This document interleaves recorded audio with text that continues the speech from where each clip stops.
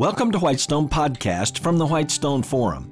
This podcast is for business and nonprofit leaders like you and me, specifically designed around building, polishing, and leveraging our competencies. Each episode will provide a lens through which ever-growing citizens of God's kingdom can think about very effectively impacting every one of their organizations. For Whitestone Podcast, I'm Kevin Miller. Do you know a famous German pastor during the Hitler era, whom in the estimation of a huge number of his peers stood above every other Christian? No, I'm not talking about Dietrich Bonhoeffer. I'm talking about Paul Schneider, a man who just wanted to faithfully pastor his appointed churches. Paul Schneider's story is a story of amazing witness and then martyrdom in the midst of a country and many of its Christians going crazy over politics and supposed political solutions. It's the story of the manifested evil of and in bureaucracy allowing individuals to do unspeakable things.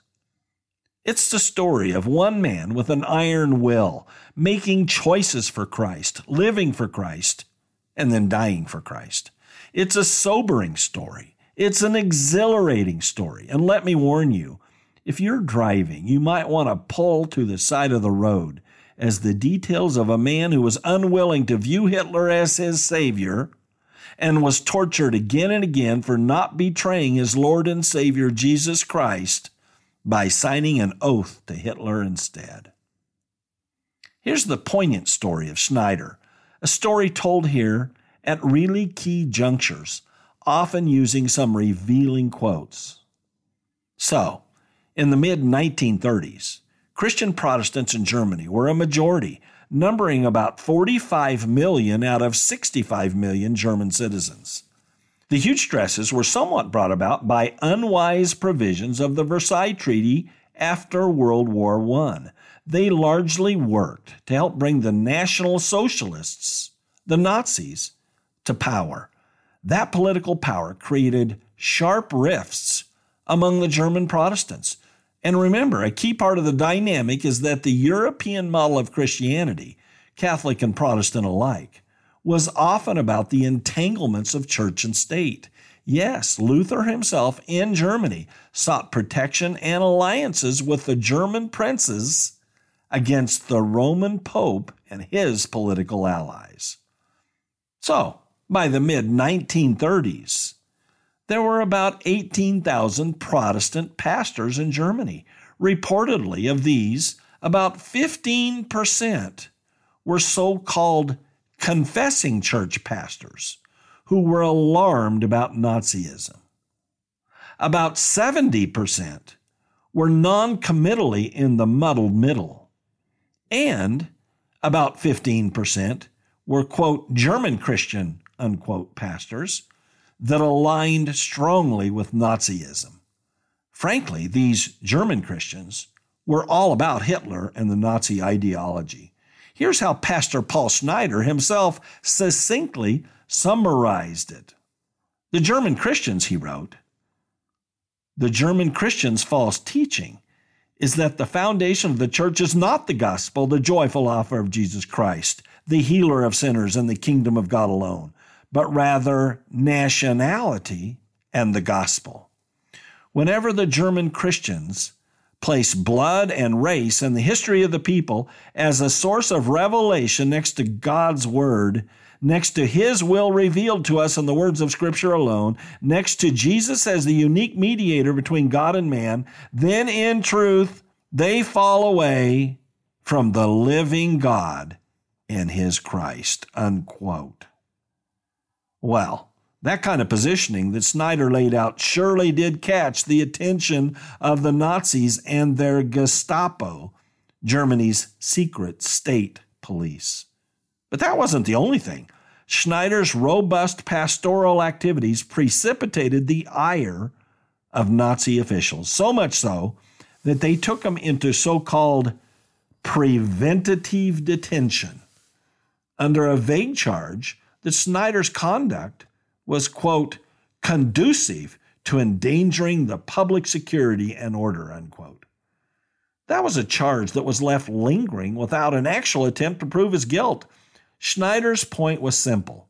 He was following a word given by Paul von Hindenburg, the predecessor to Hitler as Germany's chancellor. And that word was this, quote, make sure that Christ is preached in Germany, unquote.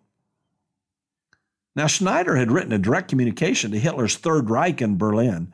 We're served well here to quote a couple of key thoughts from this amazing document. This was written by Schneider expectantly just before he was sent to Buchenwald.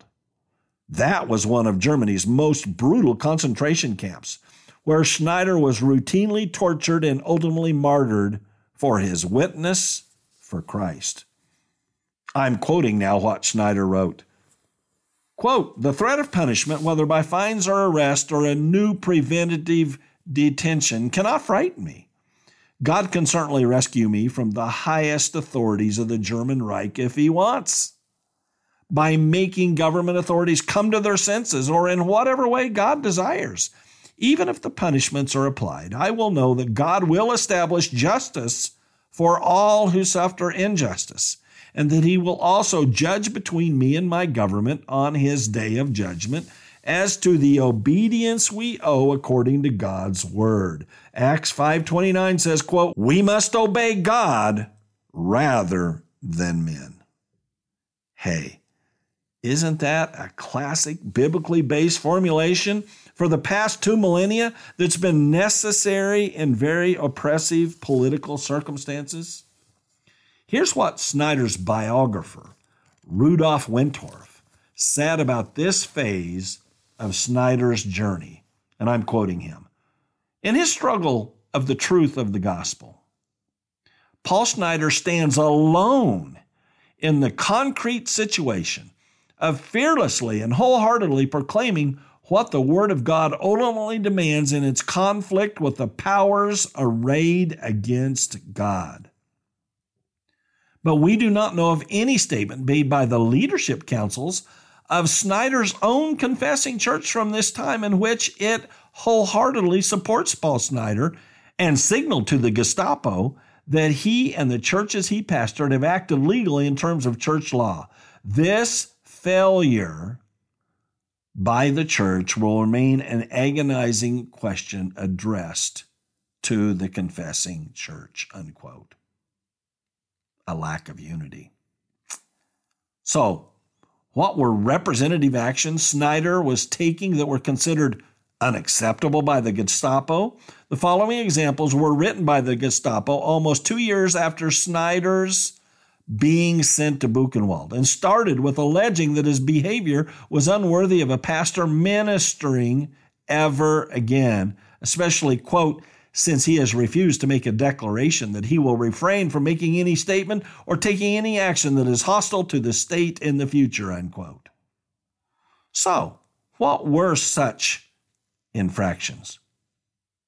One occurred when a Nazi official said at a young German's funeral that the youth had now entered the, quote, storm of Horst Wessel, unquote. That was sort of a makeshift Nazi heaven. Schneider stood and responded that he didn't know about that, but that he did know that the young man, quote, had gone home and entered eternity, unquote. Months later, another listed infraction. Schneider claimed that German youth did not belong to Adolf Hitler, but solely to Christ. Also, in private conversations, Schneider called Germany's National Socialism the work of the devil, and made disparaging remarks about Hitler's biography, Mein Kampf. The Nazis' solution? Schneider was denied regular food and became terribly emaciated, continually beaten and tortured, sometimes chained, and often kept in solitary confinement with just a wood plank for a bed. A fellow prisoner assigned to keep medical records for Buchenwald reported after the war, quote, Schneider's body was nothing but skin and bones. The arms were unshapely and swollen. On the wrists, there were bluish red, green, and bloody cuts. And the legs, they were no longer human legs, but elephant legs, unquote. And what were Schneider's consistent responses according to his many campmates?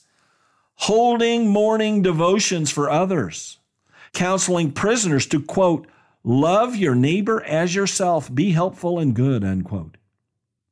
Sharing his reduced food rations, working to keep others from harsh punishment or death.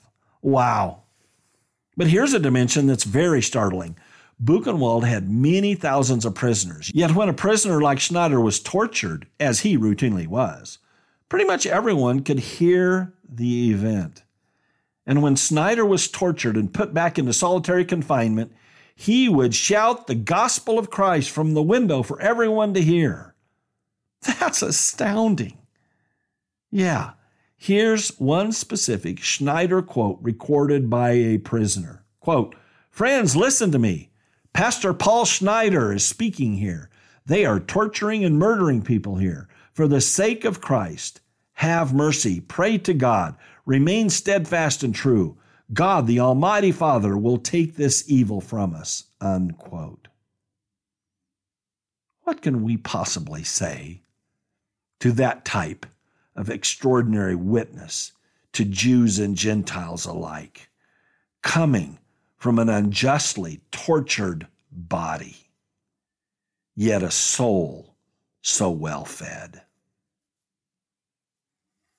On July 18, 1939, the bureaucrats at Buchenwald injected poison into Paul Schneider that caused his heart to fail.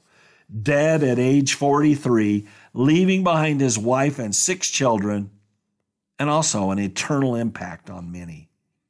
The Cambridge Dictionary translates the German Heil into the English word salvation. And that's apparently exactly how Schneider understood it. So Paul Schneider never extended his arm and said, Heil, Hitler. He would not personally let the Nazi regime replace Christ with Hitler. Yes, salvation is in Christ alone.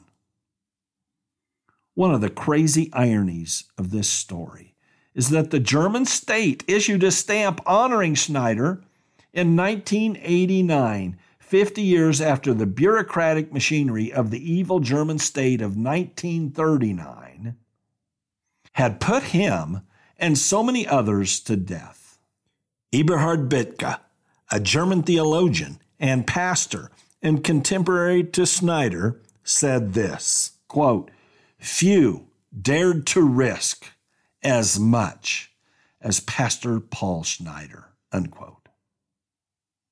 But just what is risk for the serious believer? As we just heard from Schneider himself, quote, God will judge between me and my government on his day of judgment as to the obedience we owe according to God's word, unquote. Indeed, Schneider understood the Christian's true risk better than many millions of his Christian peers. So, likewise, each believer throughout history is confronted with this question. Am I defining risk well and then acting accordingly? Thank you for listening to Whitestone Podcast. Visit our website, whitestone.org, for more real-world equipping. There you'll find uncommon video teachings, application and action questions for this podcast episode, and more. Also, check out our unique downloadable resources for group meetups. That's whitestone.org. I'm Kevin Miller.